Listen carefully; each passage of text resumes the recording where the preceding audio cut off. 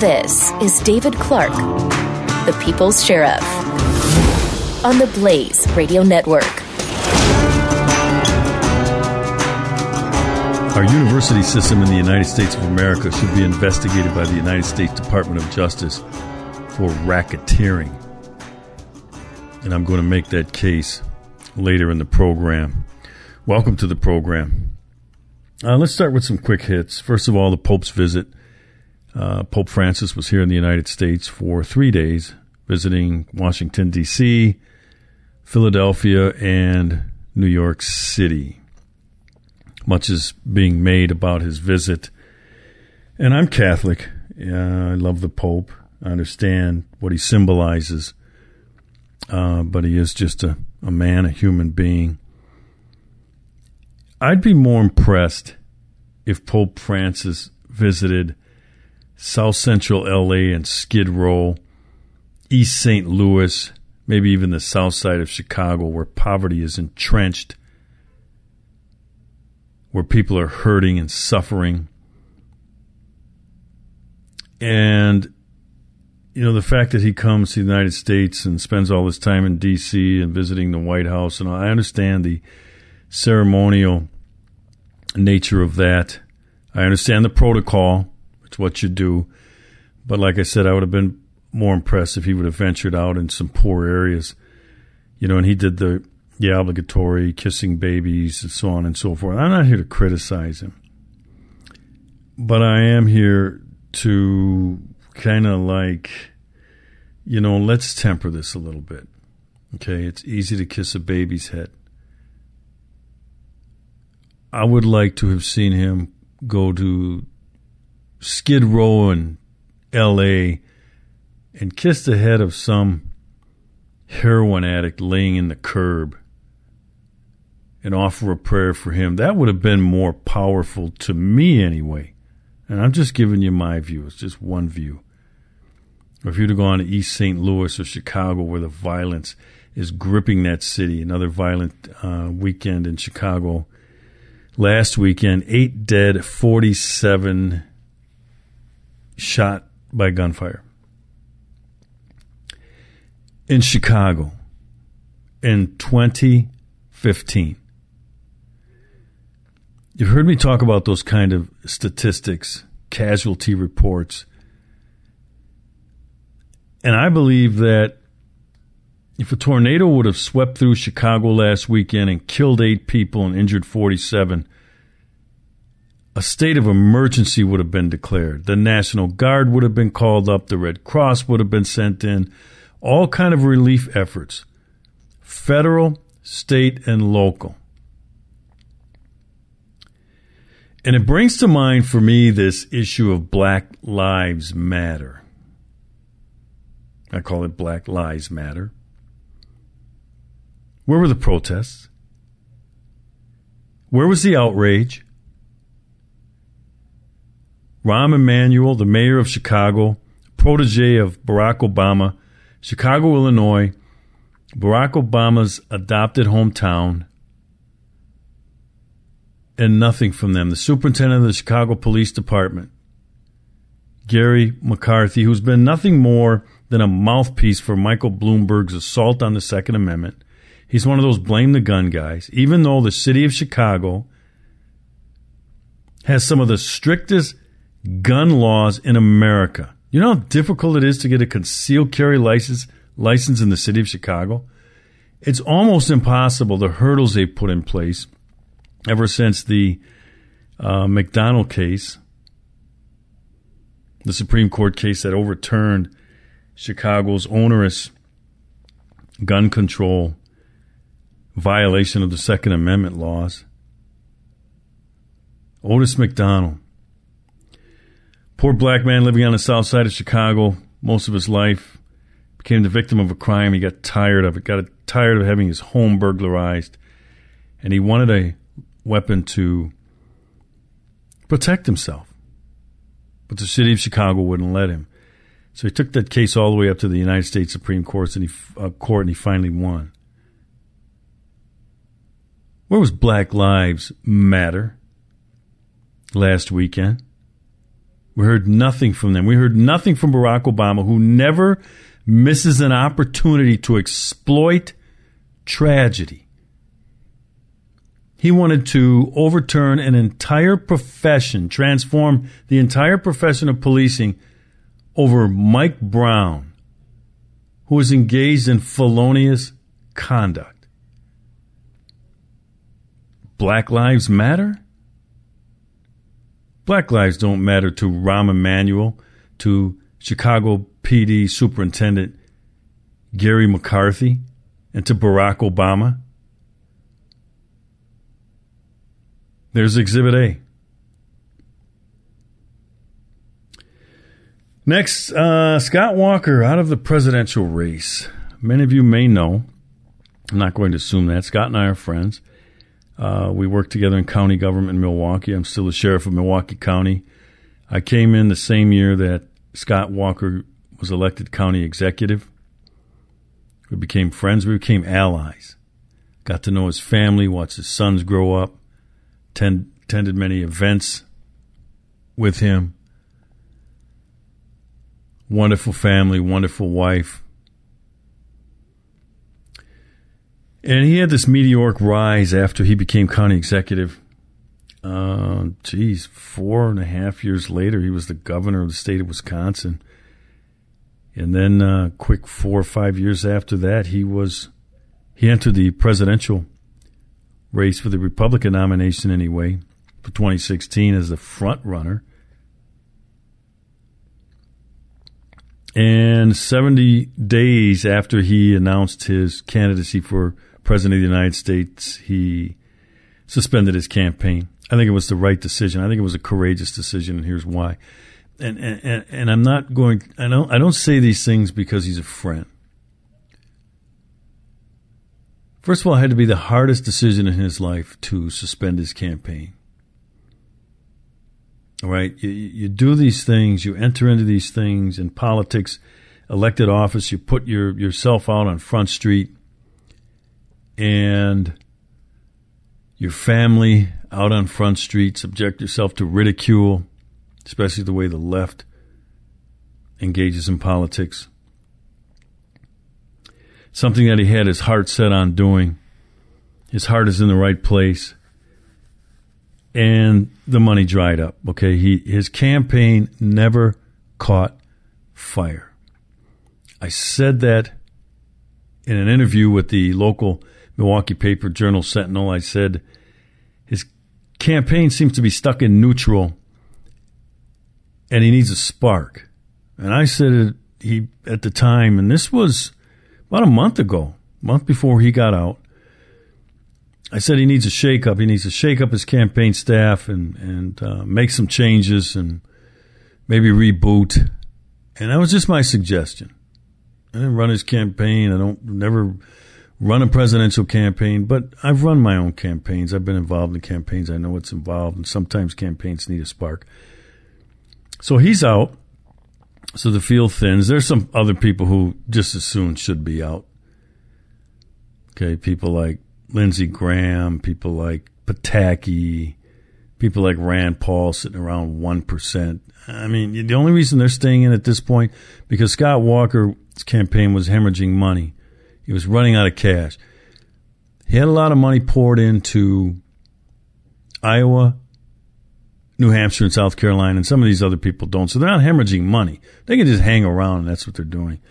So he's out, and now it's said that Marco Rubio could benefit from that. I think if you have to benefit because somebody drops out, doesn't say a whole lot for your campaign. The Blaze Radio Network on demand. David Clarke, the People's Sheriff. Find more on demand at theblaze.com/radio. Don't miss the Morning Blaze with Doc and Skip. Police in San Diego are investigating a mysterious man found near a baseball diamond with a single hit to the chest. The unidentified man was discovered just after 7 a.m., and now investigators say they have to step up to the plate and find out who did this. The man was found with a single bullet to the torso and had been dead long enough for authorities to be certain there was no way he would pop up alive. The Morning Blaze with Doc and Skip. Weekday mornings, 6 to 9 Eastern on the Blaze Radio Network.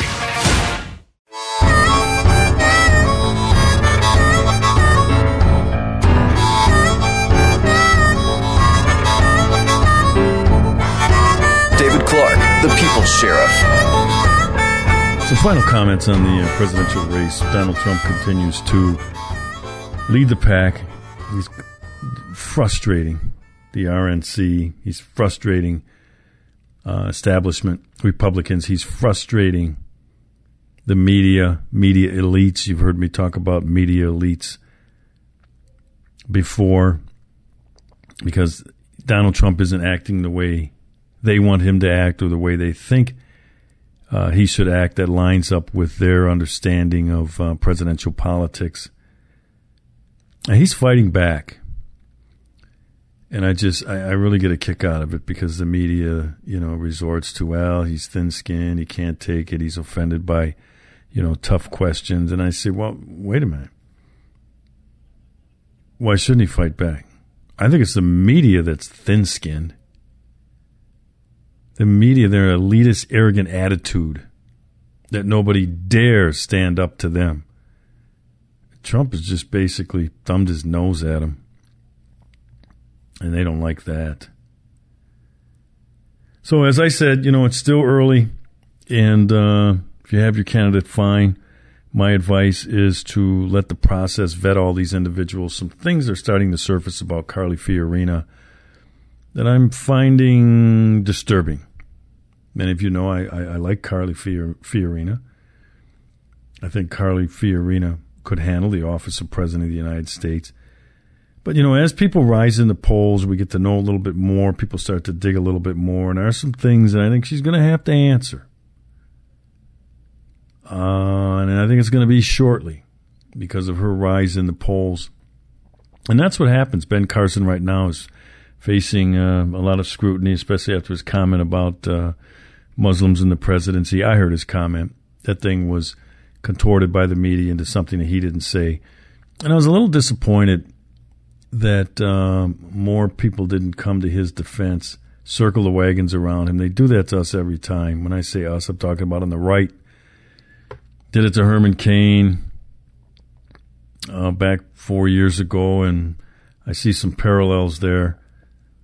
Herman Cain rose to the top of the polls, and he was cruising. And he was brought down by some insinuations of womanizing, so on and so forth. And Ben Carson is going to face the same kind of scrutiny. I think he can handle it. I really do. But he's going to need support. And just because you circle the wagons around him doesn't mean you have to support him for president. But he's still one of our guys. And we shouldn't let the left, it's the left that's attacking him, by the way. We shouldn't let the left try to take out one of our guys unless one of our guys deserves to be taken out. And what he said on Sharia law versus the Constitution, he was correct. And I know some of you did, through social media, tweets and Facebook, came to his defense, but that's not enough. I'll give you an example of what I'm talking about. Do you remember when Planned Genocide Federation or Planned Parenthood was under siege over the videos, harvesting baby parts and selling them for profit? Take a look at how they countered. They were getting hammered. They were on the mat, folks. The referee was counting them out. The count was up to about 7. And then came their surge. People in Congress started commenting on the floor, the usual attacks, war on women, you're hurting reproductive health care for women, which we all know none of that is. But you know what? They fought back. They circled the wagons, including the mainstream media. Even with all that gore in that story, they circled the wagons. Everybody did. Planned Genocide went out and hired some top Fifth Avenue PR firm and spent millions of dollars to help them mount a counter campaign. That's what I'm talking about. You didn't see people just go to Twitter and Facebook and no. They're very organized. They know how to fight. They know how to counter. We don't have that on our side. When have we ever done it? tweet me and tell me, when have we ever mounted a successful counter campaign to some attack that we were under? Speaking of planned genocide or Planned Parenthood, I said after these stories broke, these videos broke, and the chant started to be made that Planned Parenthood, planned genocide should be defunded. And I said, go back and look.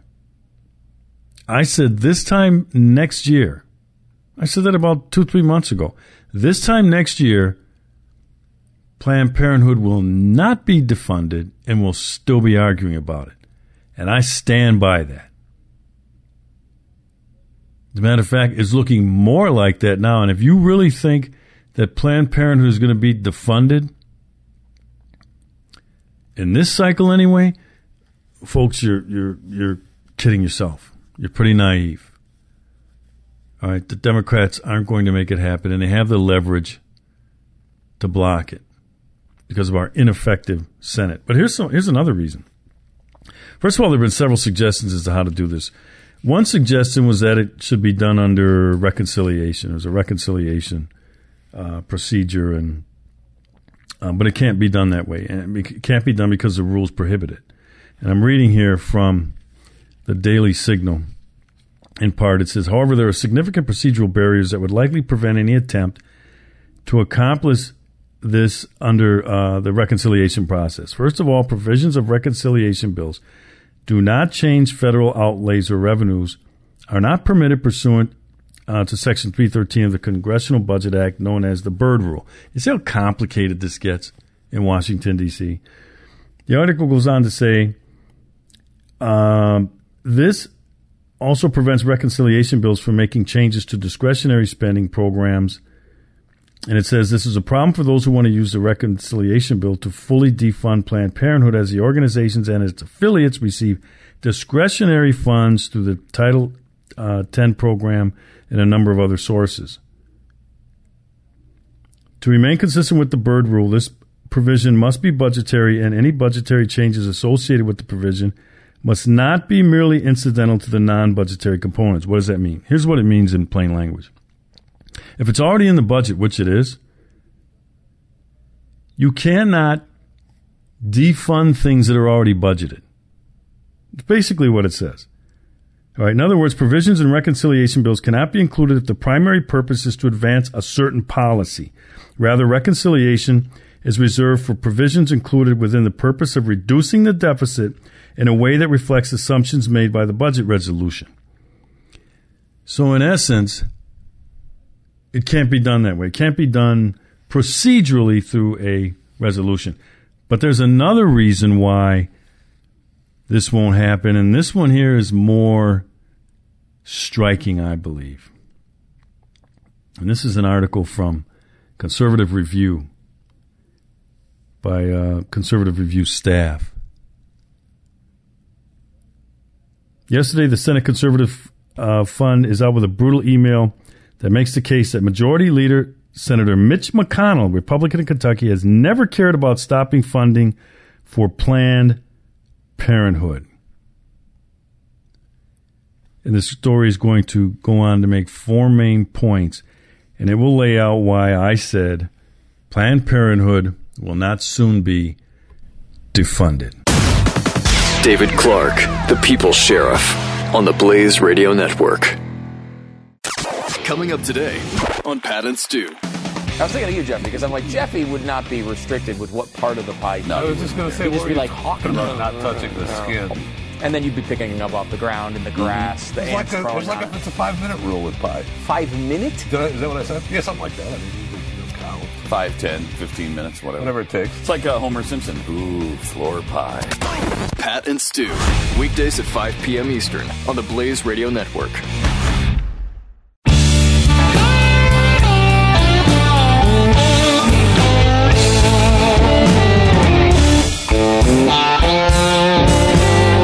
David Clarke, the People's Sheriff. So we'll pick up where we left off. This Conservative Review article talks about Mitch McConnell and how he does not want to defund Planned Parenthood. And all indications are, as far as I'm concerned, and again, just my opinion, that it won't be defunded anytime soon. I think the Republican Party, the RNC, will use defunding Planned Parenthood as a money-raising opportunity. You'll be getting things in the mail you probably already have from the Republican Senatorial Committee and the RNC. Help defund Planned Parenthood. We need money to support Republican candidates. You know, it's Lucy and Charlie Brown in the football, and Lucy pulling it back again. We've been hoodwinked. We've been bamboozled enough by this party.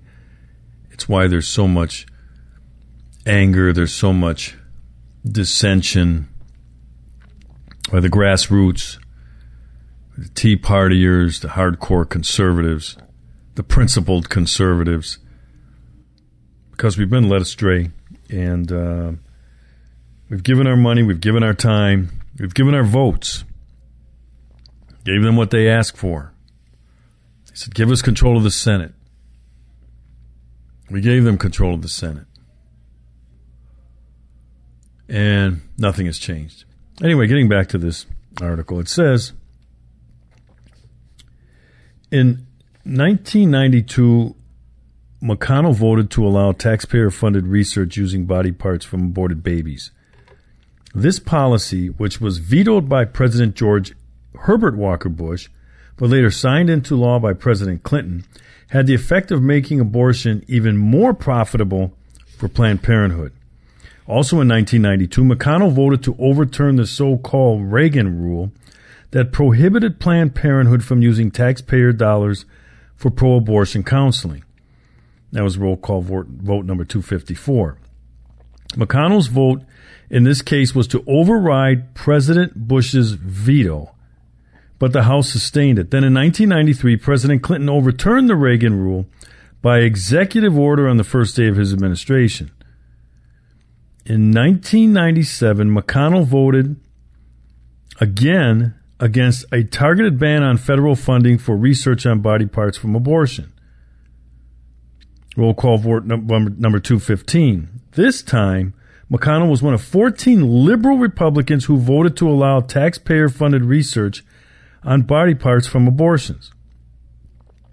In these three examples, McConnell crossed the then current Republican president and many of his Republican colleagues in the Senate to open the door for taxpayer funding for Planned Parenthood and for research on body parts from aborted babies.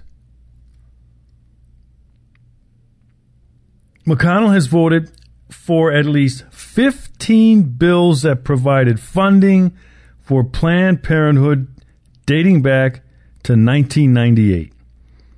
This is important because it shows how long Senator McConnell has tolerated this funding and refused to do anything meaningful to stop it. Senator McConnell says defunding Planned Parenthood has to wait until Republicans control the White House, but at least 5 times of his past votes to fund it were when Republicans controlled the House, the Senate, and the White House. In a statement, President Ken Cuccinelli said, Senator Mitch McConnell isn't willing to fight to defund the nation's largest abortion provider, Planned Parenthood, because he actually supports funding the abortion industry. Many Americans do not know that Senator McConnell has a long list of votes in favor of taxpayer funding for research on aborted baby parts and for pro-abortion counseling at Planned Parenthood. He should apologize for these votes and refuse to pass any bill that funds this organization. This is our Senate Majority Leader, President of the Senate, Mitch McConnell, Republican of Kentucky. How did this man get into this position? Other than the obvious seniority. You know, this Republican Party is so steeped in tradition. You must wait your turn. You must do your time. You must come up through the ranks. And then they grant it by seniority. And it's just astounding. We sit here, you sit here, I sit here, and we really think that this thing has a chance because these videos are damning. I mean, they are horrible. You remember Dr. Gosnell, the Philadelphia abortion doctor, and some of the things that he was doing during abortions? Snapping necks, they were coming out, the fetuses, the babies were coming out somewhat partially alive, and we were appalled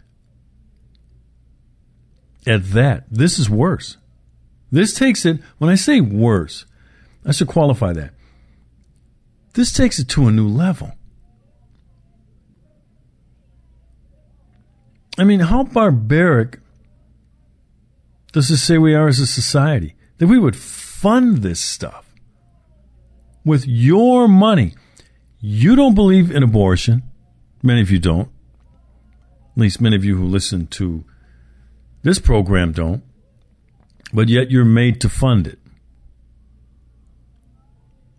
You're made to fund it because the Senate Republicans now do not have the will. They don't have the will. Now, I know some individual ones do. I know that Ted Cruz, I'm just going to pick out some of the ones, in the presidential race, and people like Senator Ron Johnson from my home state of Wisconsin wants it defunded. But now the argument is this. How do we get it done? Because if we try to do it in the continuing resolution to fund the government, then we're facing a government slowdown. It's not the government will not be shut down. I mean, as you know, and I've talked about it here, we end up using their language. Only about 20% of the federal government would cease to operate if the government shuts down. And it's non-essential. Now, the problem is that the President of the United States, under that shutdown, gets to decide what's funded and what's not funded in that time period. And you know what he did last year, right? He closed off White House tours.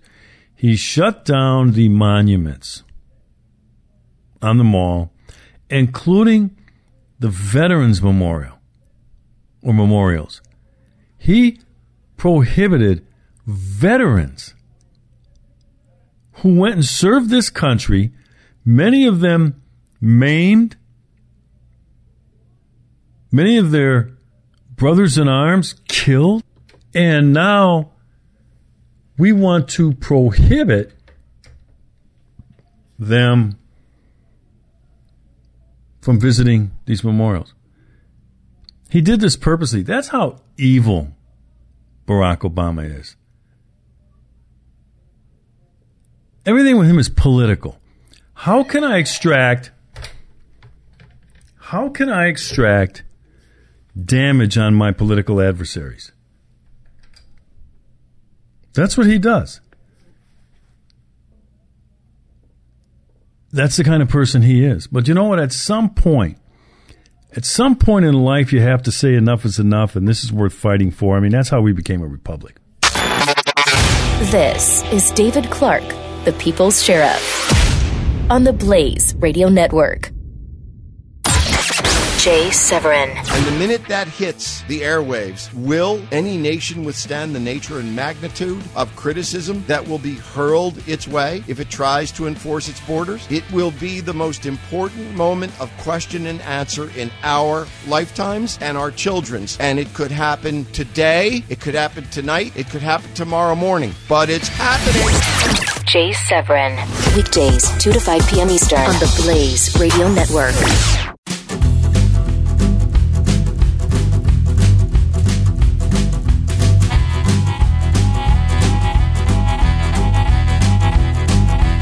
David Clarke, the People's Sheriff. When I opened the program, I said that the university system in the United States of America should be investigated under the RICO statute, the Racketeering statute by the United States Department of Justice and the Attorney General. And the reason I say that, you look at the mounting debt. The mounting debt by students, student loans, they come out of school, either they do have a degree, they don't have a degree, and they're faced with this insurmountable debt. Here's where it sits right now. Americans now owe nearly $1.2 trillion in student loans. This comes from the USA Today, Nicholas Rayfield. $1.2 trillion in student loans. The level of debt continues to rise even though the number of active borrowers has gone down since 2010. And even though millennials are the poster generation for student debt, they don't actually hold most of it. With kids of color now comprising majority of American public schools, K-12 education population, and an increasing share of its post-secondary students, Next America explores strategies to close persistent racial and ethnic gaps in educational attainment. One of the reasons that these kids of color can't increase their earning potential, or what we like to call human capital, is because by going to college and these Mickey Mouse schools that are offering these Mickey Mouse degrees in these soft subjects, these young people of color cannot enhance their skills and talents that more directly affect economic outcomes to enhance their earning potential. I'm reading a book right now. A friend of mine, Thomas Sowell, you've heard me talk about him. The book is called Wealth, Poverty, and Politics. And in it, he talks a little bit about this. He says, in contemporary America, many colleges and universities have whole departments devoted to promoting a sense of racial and ethnic grievance against others, while celebrating the isolation of group identities epitomized by ethnically separate residences on campus and sometimes even ethnically separate graduation ceremonies. You've heard me say that our colleges and universities are nothing more now than laboratories of liberal indoctrination. Back to the book. By contrast, majority groups that are lagging economically tend also to lag educationally, both qualitatively and quantitatively. As university students, they tend to specialize in easier subjects rather than in subjects like mathematics, science, or engineering. This, in turn, often leads to less promising career or to unemployment. Even aside from ethnic issues, more years of schooling cannot automatically be equated to increased human capital. Everything depends on whether more years in schools, colleges, and universities actually create economically meaningful skills, or whether academic credentials create a sense of entitlement beyond what the holders of those credentials actually produce. This is not to say that economic benefits are the only benefits of education, but it is to say that expectations or claims of entitlement to higher incomes or wealth have no basis unless a specific kind of education and the specific qualitative level of that education actually creates sufficient additional output to cover the additional income or wealth expected. When individuals from lagging groups, whether racial, regional, or other social groups, tend to take less challenging courses, especially when these individuals are the first generation of their respective families to reach the college or university level, such individuals are unlikely to create as valuable services as people who study such obviously useful things as medicine, science, or technology. In many poor countries, especially the educated unemployed, are often numerous enough to be not only a major disappointment, but a social and political danger. Sometimes jobs in government bureaucracies may be created in order to absorb large numbers of young people who could otherwise be frustrated and embittered enough to be politically troublesome for government officials or even dangerous to society at large. Now I want to go back to this article I talked about several segments ago, University of North Carolina, Chapel Hill. For years, UNC officials have resisted the obvious indication that academics were compromised to promote sports. That resistance has finally collapsed. The latest in a series of university-sponsored investigations revealed that over 18 years, some 3,100 students took paper classes with no faculty oversight and no actual class attendance. Almost half the students enrolled in the phony courses were athletes, many of them basketball and football players who were directed to the classes by academic counselors assigned to advise athletes, UNC said in a written statement. These counselors saw the paper classes and the artificially high grades they yielded as a key to helping some student athletes remain eligible. In other words, to keep members of the UNC's top-rated basketball team on the court. Two factors heighten the perniciousness of this deceit. The fake classes were offered by UNC Black Student Studies Department, and a disproportionate number of the student athletes steered into the fake classes were black. In the supposed interest of helping black athletes remain on campus, the university, reputed to be one of the country's best public educational institution, encouraged African American undergraduates to cripple themselves intellectually. I'm angered by this. The left does this. Who runs the colleges and universities in the United States for the most part? I mean, overwhelmingly. The left. The academic elite. The liberals. Exploiting people. Folks, if the mob did this, if the mob were running this type of racket, there would be indictments handed down. There would be grand juries convened to hold somebody accountable. So these kids go to these schools under this false pretense that they're going to get some sort of wage-earning degree, skills and talents that can be marketable. When I see some of these schools that are promoted by these universities, gender studies, African American studies, I see somebody with a degree in African American studies, and I say, where the hell are you going to get a job with that? Where is that in demand in our economy, in our tech-based economy, as Thomas Sowell indicated? You know, courses in engineering, science, mathematics, gender studies.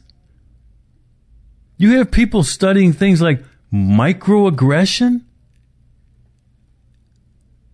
I mean, this is a sin. This is racketeering.